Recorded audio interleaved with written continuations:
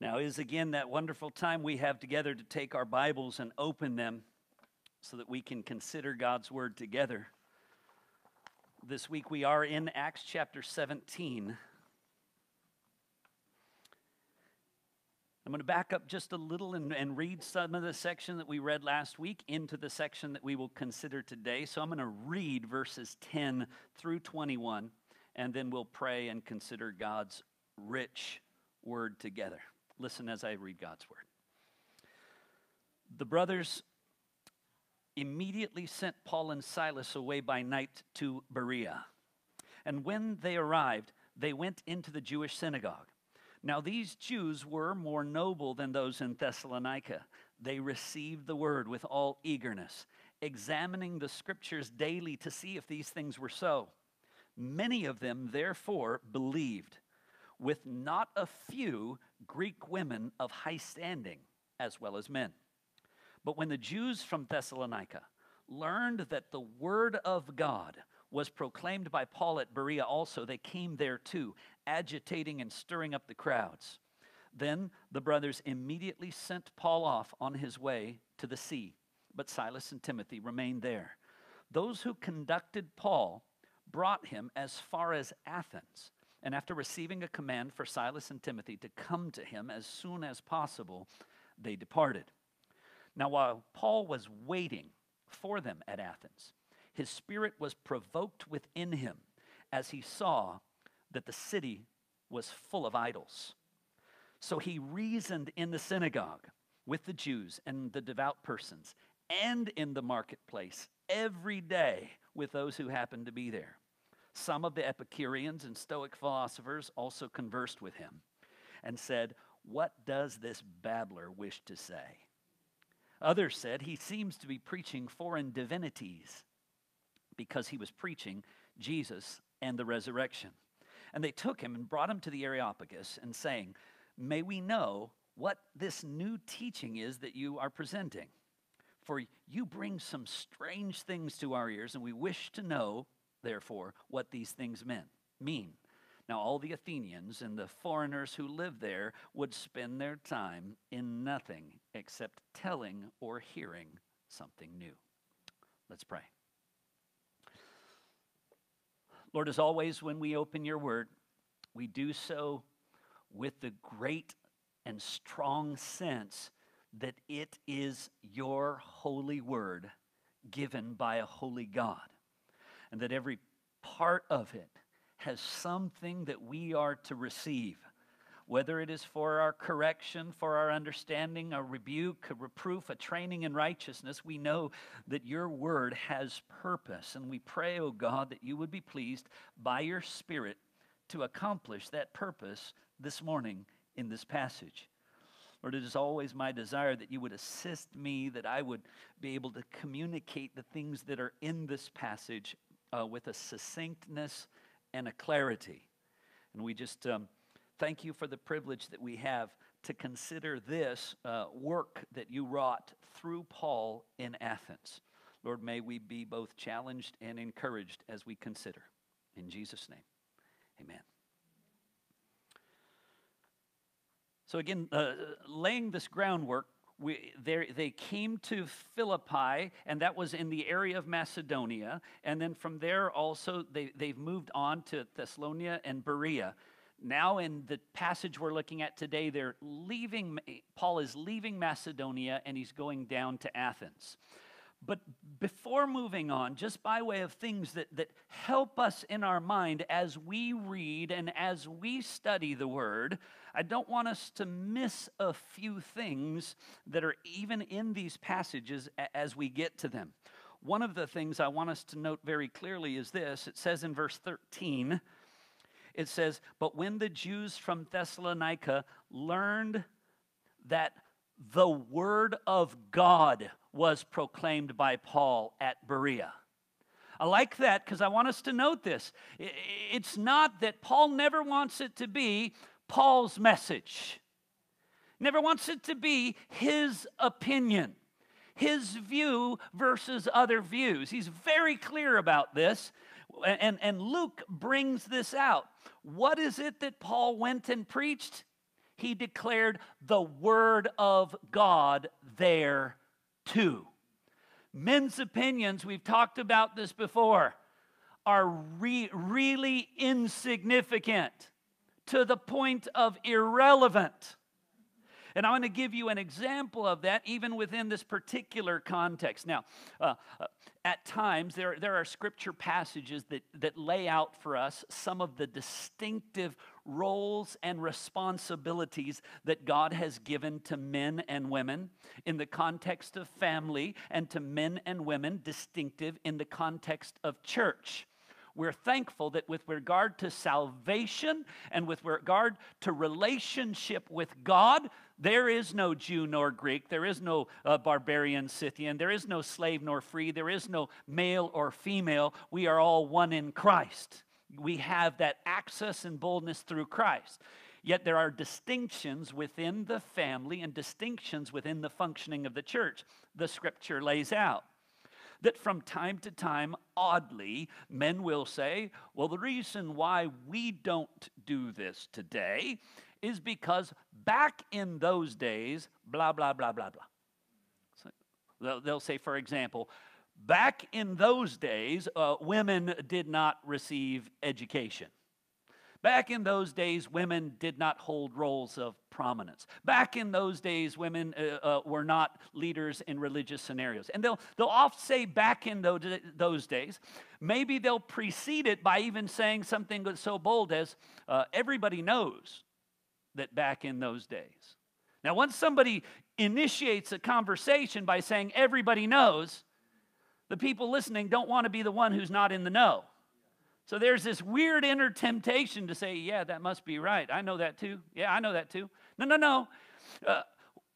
Is that necessarily the case? And part of the challenge that you do face is it does seem in the first century Jewish community, there was less of a tendency towards educational opportunities for the Jewish women. And the Jewish women did not have significant roles in terms of the synagogue. The passages we're looking at in Acts 17 are not in Jerusalem. They're not in Judea. They're not in Samaria. They are in a different culture. And it's into these different cultures, such as Corinth and others, that particular instruction as to how churches are to function are given.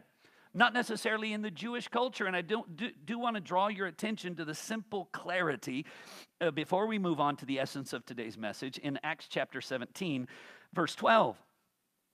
As they had shared the gospel, and as the grace of God opened hearts and minds to see and understand and believe that which was shared from the word of God, it says in verse 12, many of them therefore believed, with not a few Greek women of high standing. Hint, in that society, women could attain positions of high standing.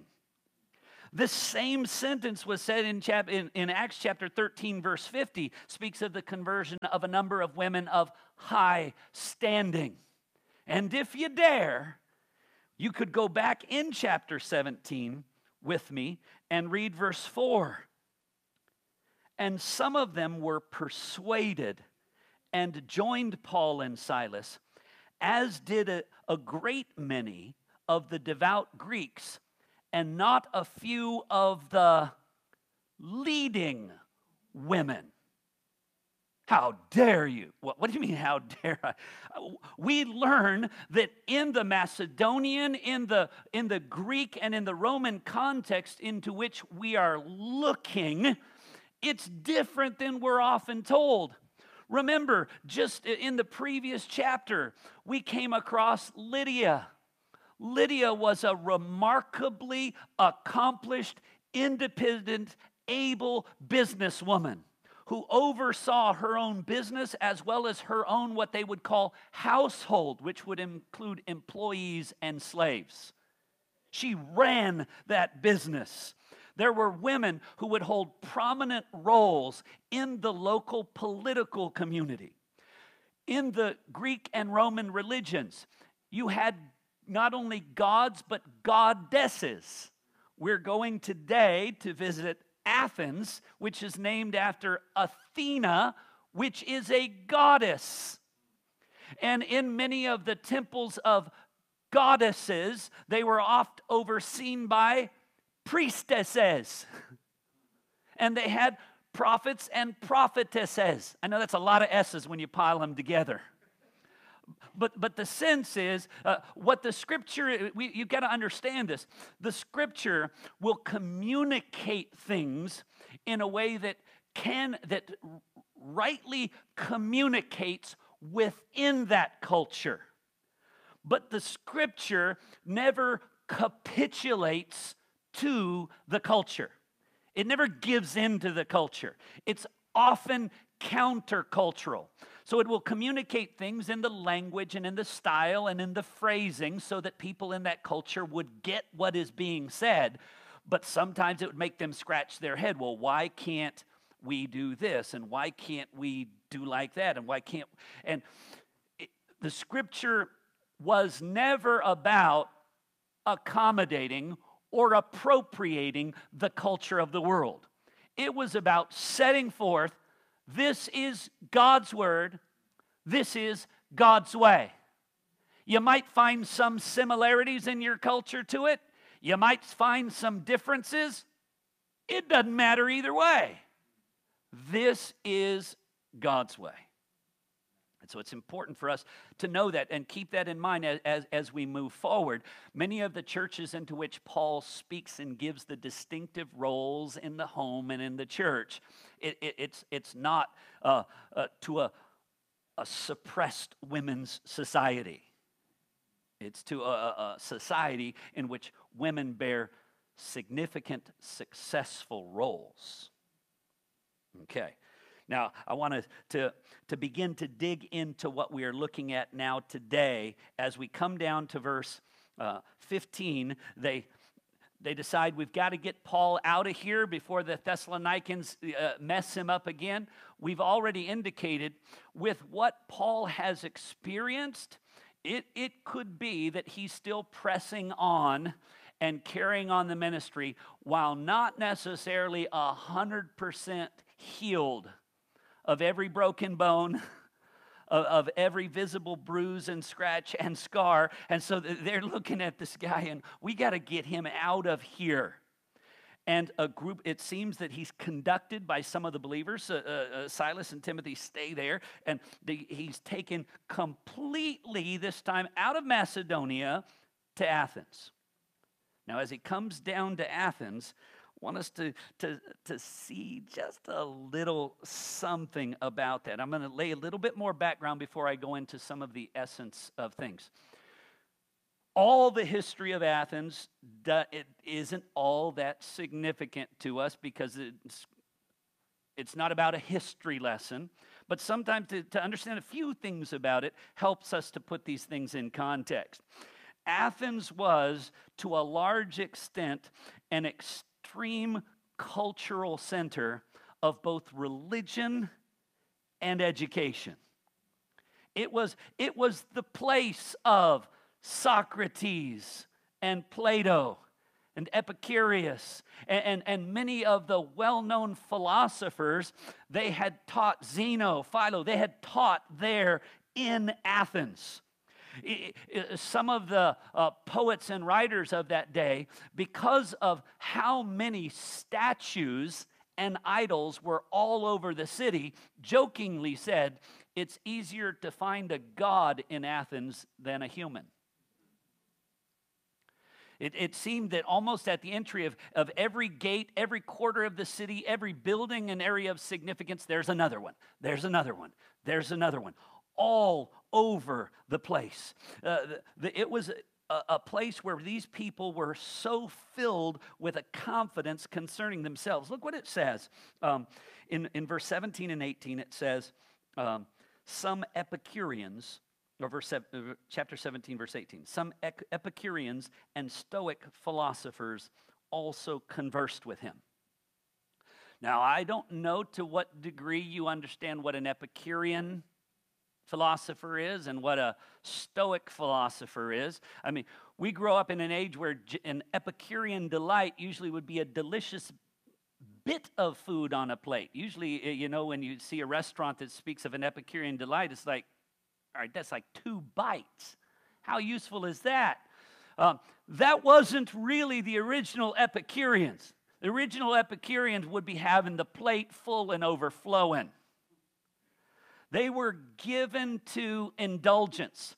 They're not quite the hedonists in the pursuit of just pleasure, but the Epicureans were in pursuit of happiness. I mean, if you were to ask the Epicureans to write a Declaration of Independence, they would probably say something like this: we should be committed to life, liberty, and the pursuit of happiness. That's kind of what they would come up with. This is what we're all about. Well, you're in a dangerous situation when your pursuit is happiness. For those of us who are in Christ, we pursue holiness, right? Without which no one may see God. And that pursuit of holiness indeed is really a pursuit of Christ and Christ-likeness. Because what we come to find out is actually true, abiding joy and happiness is in a life that is living to the pleasure of God. To know that He is pleased, to know that even though this was hard and even though others reviled against it and against me, someday He will look on me and say, "Well done, my good and faithful servant." And so we say, hey, the world can say what it does. And they might even say, "Why are you denying yourself these present available indulgences?" Well, we don't give ourselves to gluttony. We don't give ourselves to drunkenness. We don't give ourselves to those things because, well, we're warned not to by the Scriptures. We receive everything that we receive with thankfulness to God. But the Epicurean idea, it was just mistaken. But it wasn't only the pursuit of happiness by indulgence of things. It was also, you got to try to put out of your mind all the things that are bad. And one of the biggest things that men suffer with, and the Scripture reminds us of this, is a fear of death. I think we live in an age where globally we can see that's still an issue, right? People are still afraid of death. The Epicureans fixed that to some extent. They're like, hey, everyone's going to die. Eat, drink, tomorrow we die. When you die, you're done. I mean, I'm really making concise their philosophy, but it was, there's nothing after. It was different than Plato, who was in ideas and forms and ideals. They were radical materialists. I want it all. I want it now. There's nothing after this. After the here and now, there is no hereafter. So let's enjoy today. And maybe you meet people who still have some degree of influence by Epicurean notions. Stoics, on the other hand, were a little bit more realistic. And maybe their personality drove them a certain way. They couldn't overlook the hardships and struggles and difficulties in their life. They're like, no, it'd be nice if life could be all about happiness, but man, it's too hard. It's too difficult. I've got this issue and that issue that I can't overcome. So their idea was, it's the pursuit of tranquility. Accept our lot. All right, this bad thing happened. Okay, that's our fate.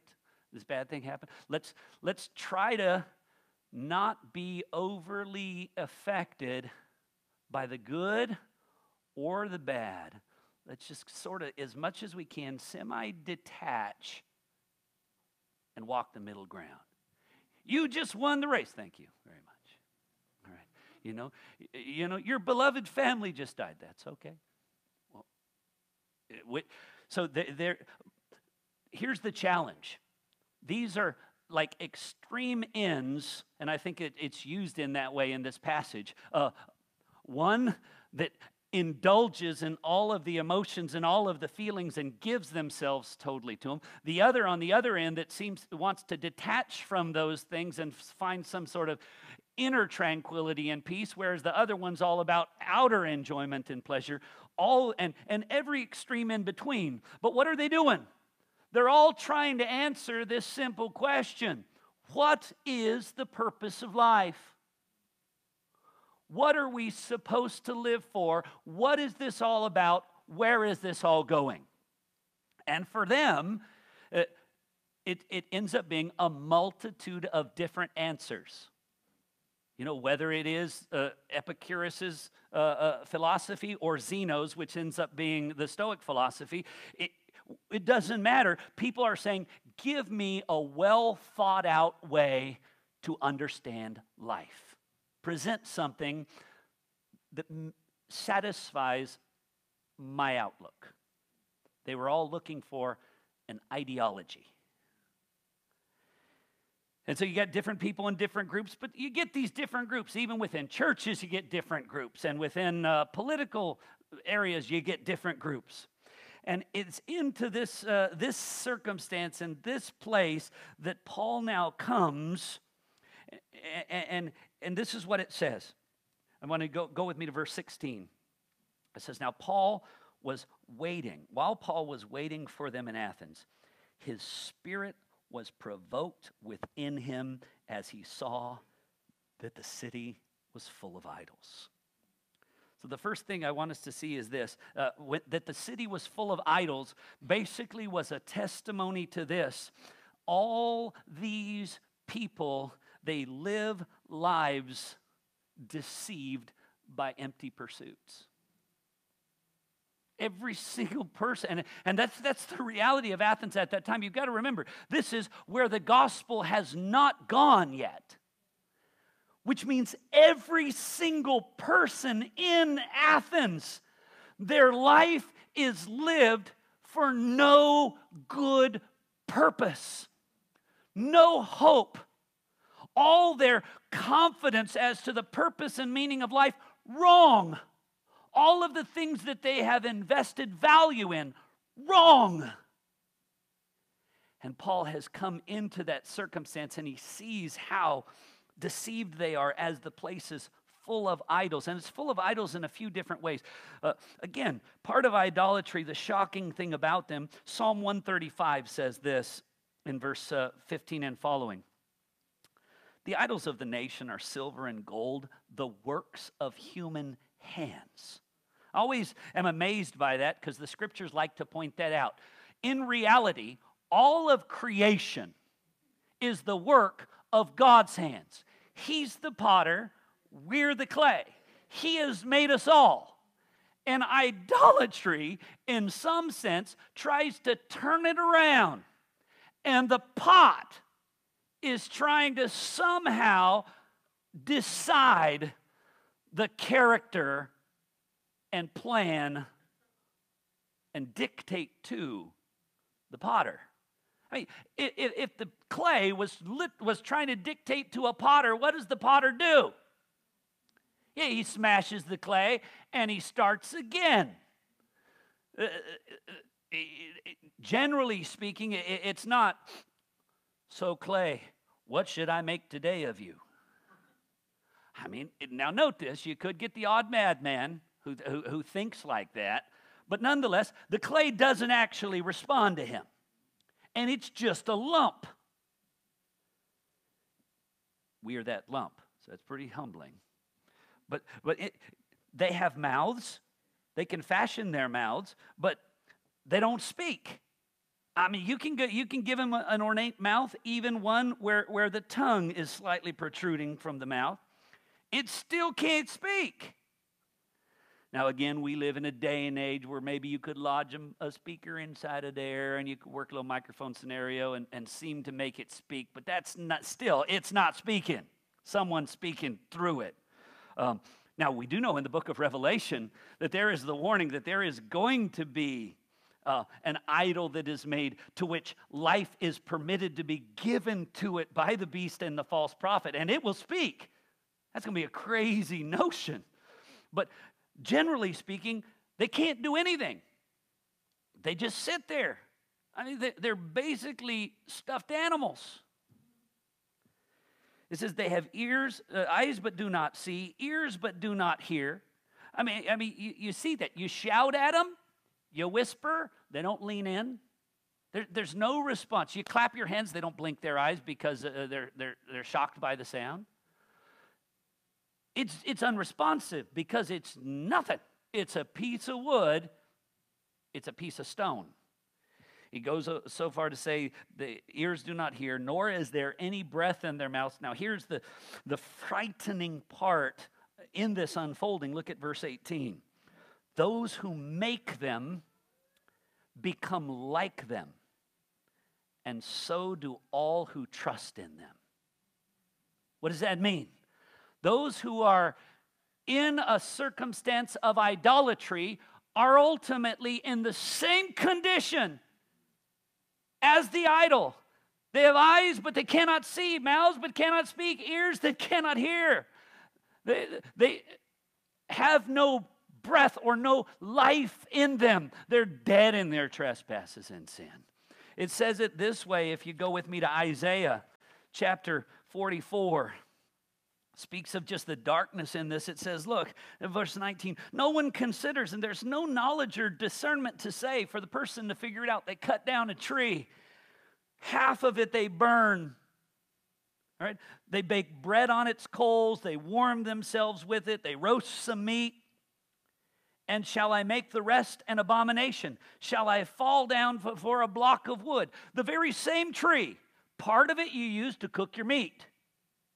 Part of it you use to keep warm. And the rest of it, you're going to pray to it. You're going to worship it. It should defy the mind.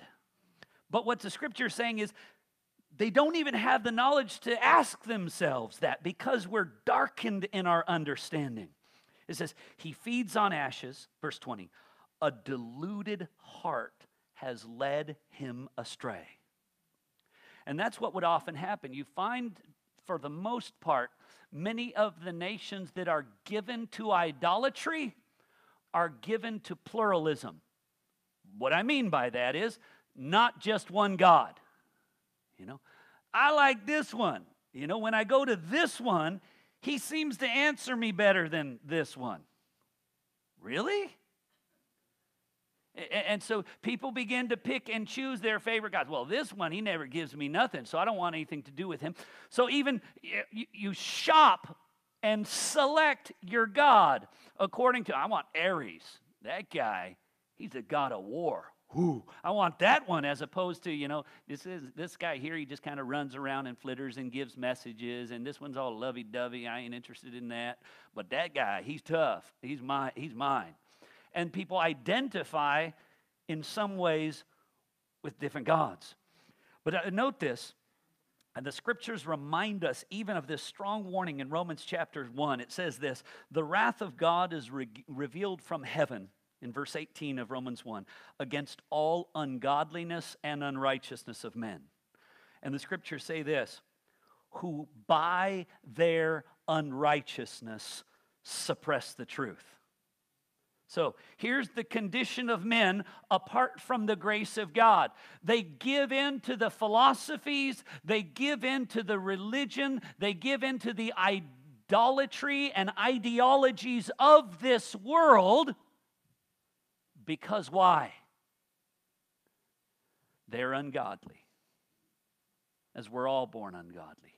And it is because of that inherent, innate ungodliness that we suppress the truth in unrighteousness. The truth is declared, no, we reject it. Maybe some, it's an offense. Maybe some, it's foolishness. But the nature of man is to reject it. And what's weird is we reject a glorious, a powerful, and holy God and somehow lay hold of and venerate lesser gods. I mean, my mind always was shocked by that. We talked about it, I think 3 Sundays ago, and Sunday morning, when the Ark of the Covenant was taken by the Philistines, right? And they take it into Dagon's temple. The next day, Dagon is fallen down. next to the ark. So they set it back up, wondering what sort of accidental fall took place. And the next day when it's done, it's not only fallen, its hands are severed off, and so is its head. This thing is dead and can do nothing. And yet, what do?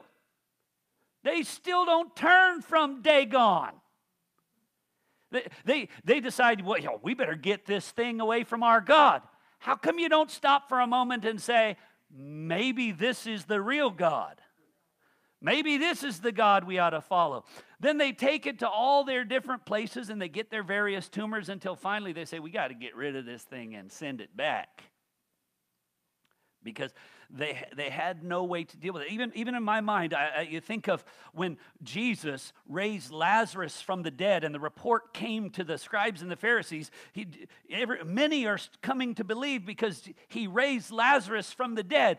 Those Jews, their intention at that point, I would think they should pause and say, oh my, he raised a man from the dead? We were wrong. He is the Messiah. He is the life. We better listen to him and we better follow him. No, what did they do? We got to kill that man. Now that he's done this, everyone's going to follow him. Well, what about you? Everyone's going, well, maybe we've got to kill Lazarus too, because this is what they're doing. And the scripture gives us these strong reminders. Again, from the beginning, and we've talked about this often, in the garden, how many gods were there? One. When Noah came through the flood, how many gods were there? One. Now, though in the annals of human history, you might say there's a multiplicity of gods by what we call them, there really is and ever has only been one God. Right? But the scriptures say, look, it was plain to them. Even when God divided the nations and they went their different ways and they all were going to have different languages, how many gods were there? There was just one. When they all distributed and went their ways, there was only one God. But what happens is each of those nations, though they knew this God had delivered them through the flood, he had shown his wrath against unrighteousness in bringing the flood. This is a powerful, true, and living God. Shortly thereafter, though they knew him, though he's evident in the power of creation, though the heavens declare his handiwork, what do? They make gods of their own devices.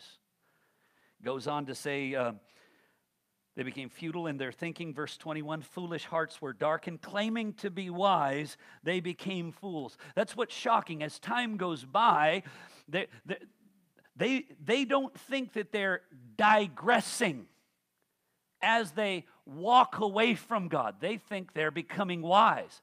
Men somehow think when they devise an origin of the cosmos that does not involve God, but involves something blowing up, something going bang.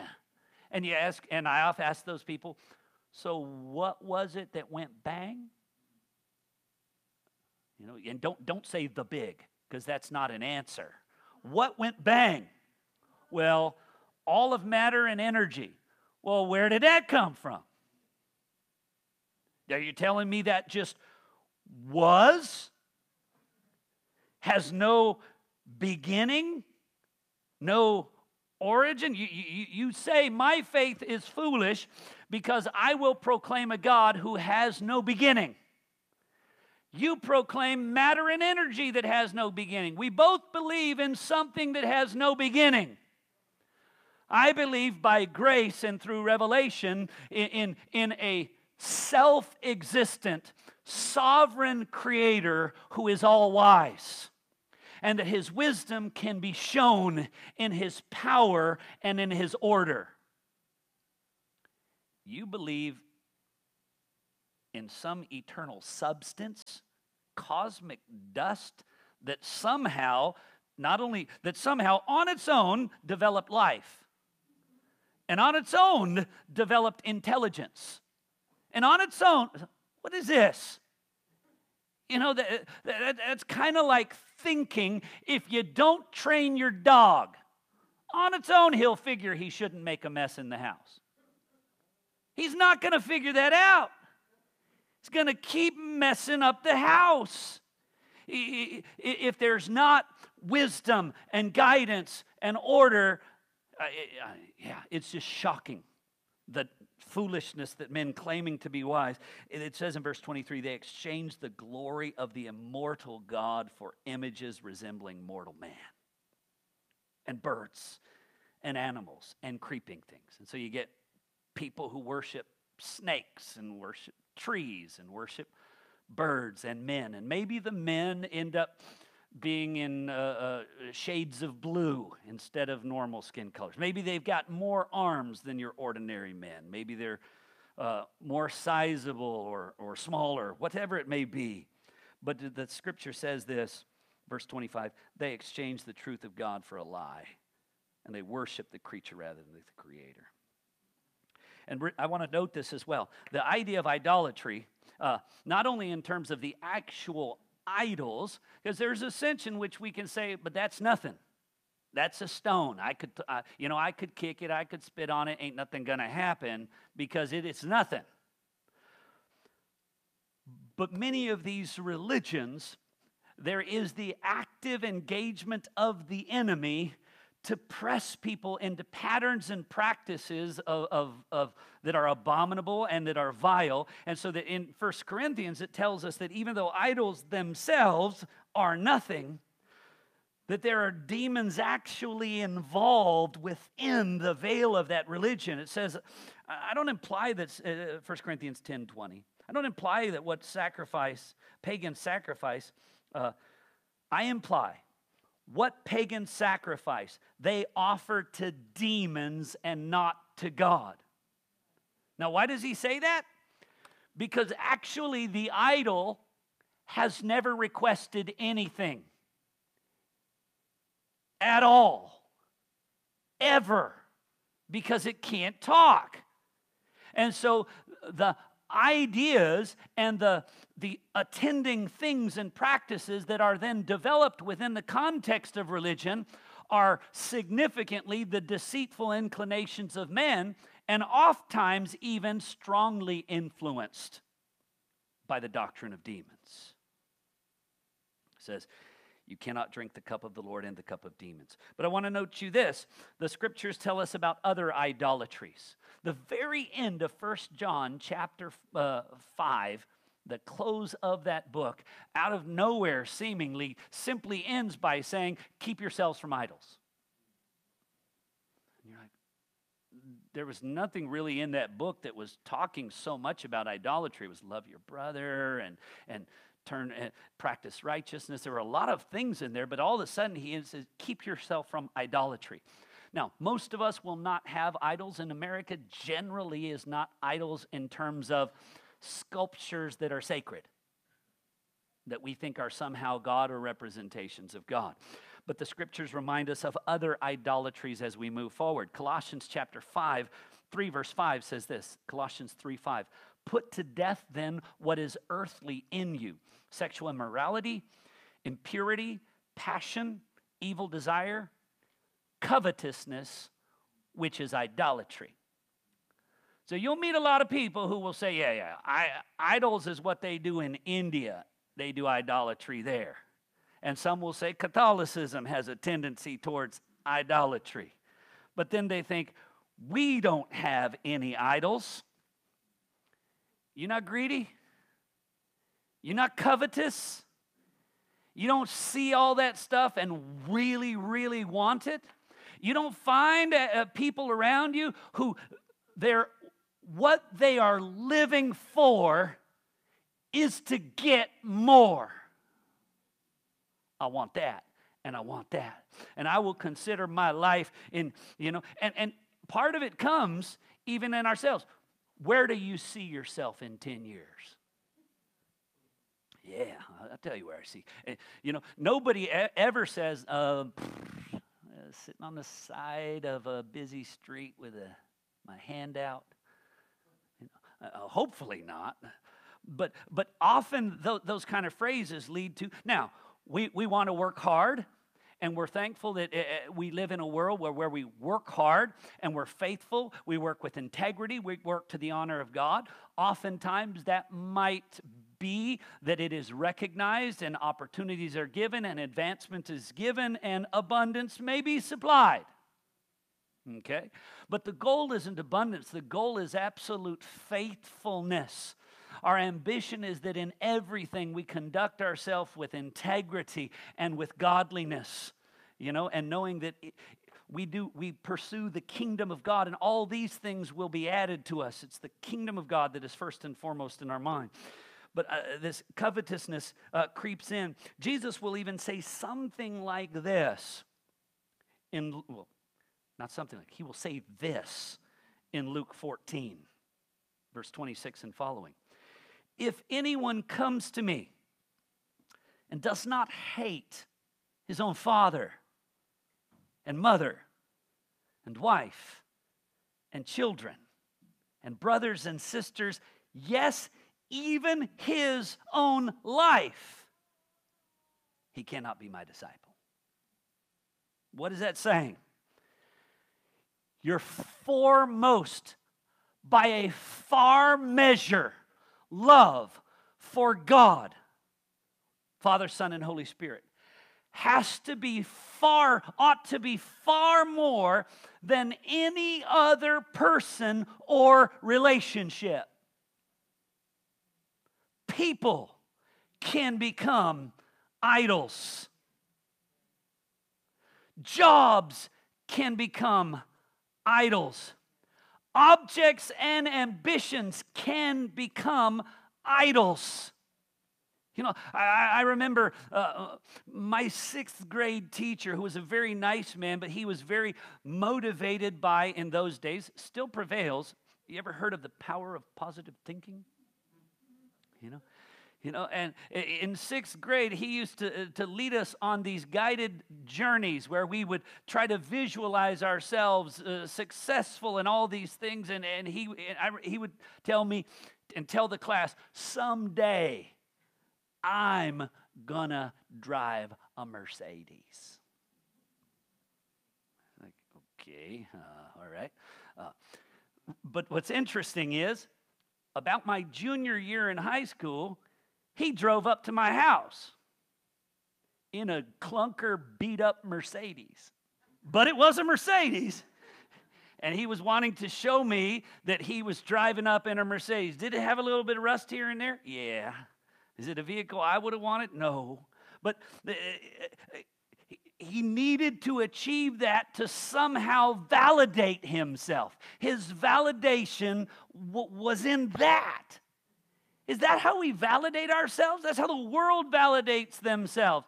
We look to receive our commendation from God. Indeed, the world may not validate us in any way. They may think us low. They may treat us with dishonor. They may treat us with disrespect. But we know this, when he comes with his recompense, he also comes with vindication. And so we wait. But it's important to know that no other person, even it goes on to say, whoever does not bear his own cross and come after me cannot be my disciple. That idea of bearing cross, you really want to see how that unpacks. It's unpacked really in Luke chapter 9. Jesus says this, if anyone would come after me, let him deny himself, take up his cross, and follow me. The idea of bearing our own crosses is a denying of ourselves and living for another. When Christ took up the cross, you remember him in the Garden of Gethsemane, don't you? He knew that the cross was set before him, and though there was a joy in what he would accomplish through that, he would despise the shame of the cross, and for the joy set before him, he would do it. But as he pled with the Father, Did you get the sense in the Garden of Gethsemane that he was like, I can't wait, this is going to be great? Or was he really clear with blood, sweat, drops, crying out to God repeatedly, if there is any way for this cup to pass, if there is any way for this agony, this suffering, this misery not to happen to me, let it pass. Nevertheless, not my will, but thine be done. That is the idea of taking up the cross. It is, you know what? I don't live for me. I don't live for my will. Whatever comes, by God's grace, I will bear it. If it is affliction, if it is vexation, if it is agony, if it is suffering, if it is death, I will bear it. Why?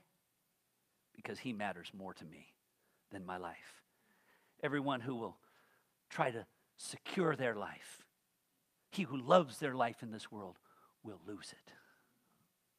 But he who gives up his life in this world will keep it unto eternal life. Oh, the richness of God's word. Then it goes on lastly and says in Luke 14:33, anyone who does not renounce all that he has cannot be my disciple. Now, that's not that we can't enjoy. God has given us all these things that we can enjoy, and we give him thanks for those things, but they're not our hope. They come and they go. All these things can be taken away in a single day. You know, it can be burned up with fire. They can be taken away. You get this tornado and it hits this house and not that house, and those things are gone. How many times do you turn on the news and people will have all of their keepsakes and all of their pictures that they've saved up lifelong, and even from their grandparents, and all of those things gone, irrecoverable. Well, I want us to always be aware of this. Everything you have, everything you ever get, when you die, is gone for you. Naked you came into this world, and naked you shall return. You brought nothing with you, and you can take nothing with you when you leave. And yet we live as if it's about all the things that we leave.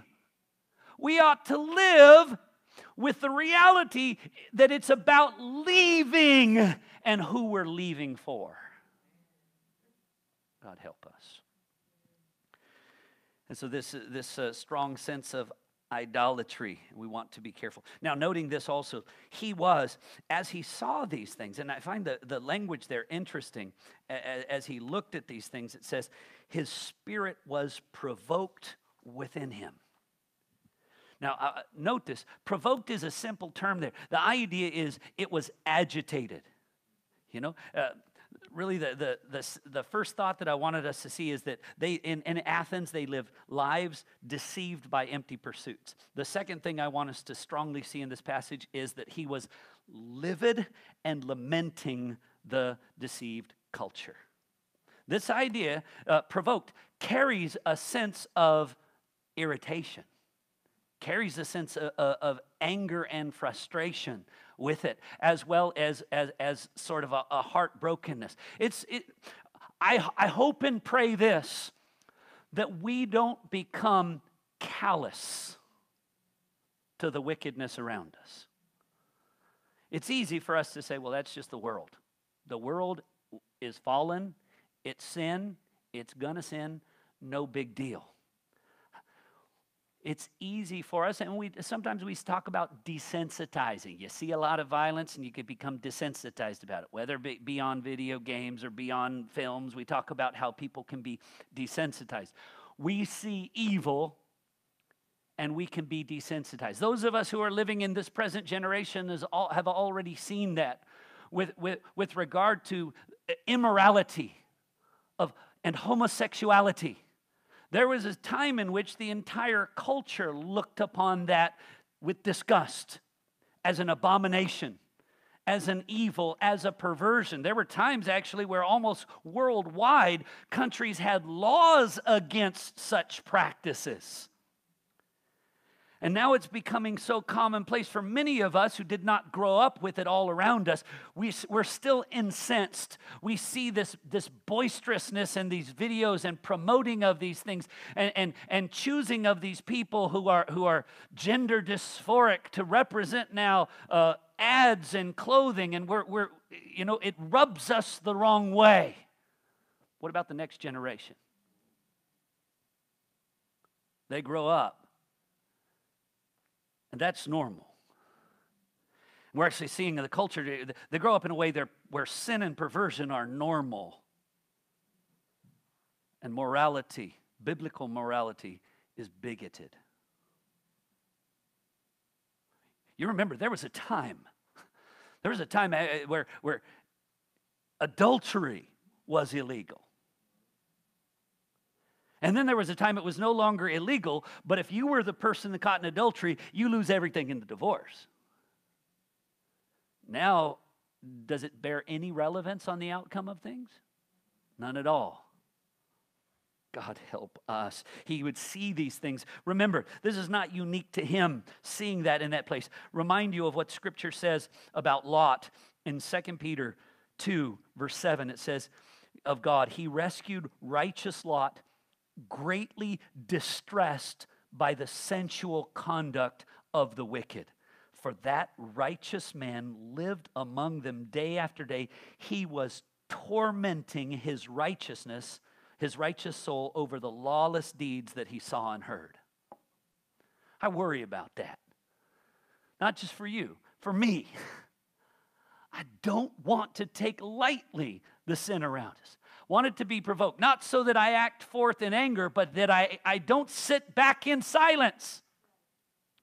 I tell you, when you're desensitized, the outcome of it is silence.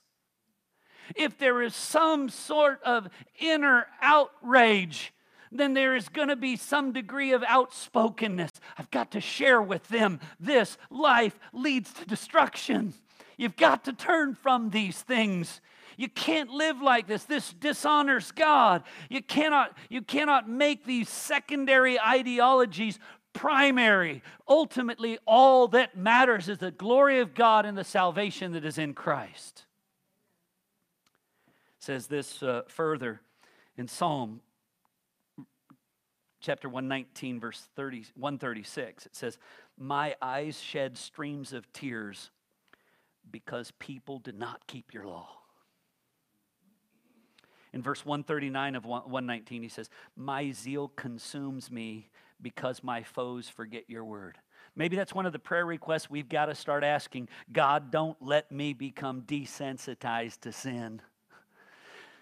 Make me someone who grieves over sin so that I go to them and lovingly confront them and call them out of their sin, call them to repentance. He goes so far in verse 158 of Psalm 119 to say, I look at the faithless with disgust or loathing because they do not keep your commandments. So all of these things. But this is how it unfolds. In Psalm 39, verse 1 to 3, he says this, I said, I will guard my ways, that I might not sin with my tongue. I will guard my mouth and I will muzzle it so long as I'm in the presence of the wicked. I'm not going to say anything in the presence of the wicked. It's not going to have an effect. It's not going to change them. I'm just going to shut it down. He says in verse 2, I was mute and silent. I held my peace to no avail, and my distress grew worse. My heart became hot within me, and as I mused, the fire burned, and then I spoke.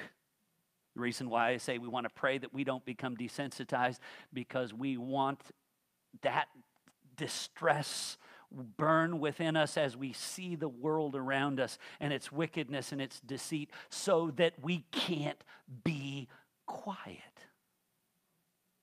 says it this way in Jeremiah 20, verse 9. He said this, if I say, I will not mention him or speak in his name anymore. There is in my heart, as it were, a burning fire shut in my bones, and I am weary of holding it in. I cannot. That's my hope and prayer for all of us, that we just can't hold it in anymore. We are emboldened by the Spirit with a zeal for the holiness of God.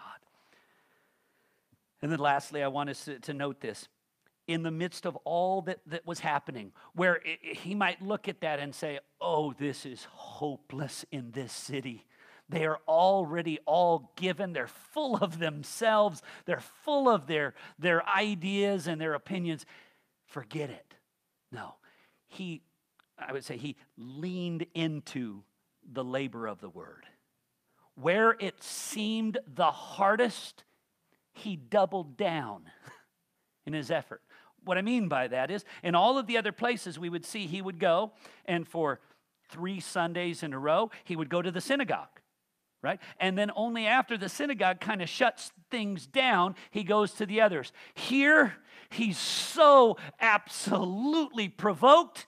He goes to the synagogue, and he goes to the market. It says it so strongly in this passage. He went to them every day in the marketplace. Listen to verse 17. So he reasoned in the synagogue with the Jews and the devout persons, and in the marketplace every day with those who happened to be there.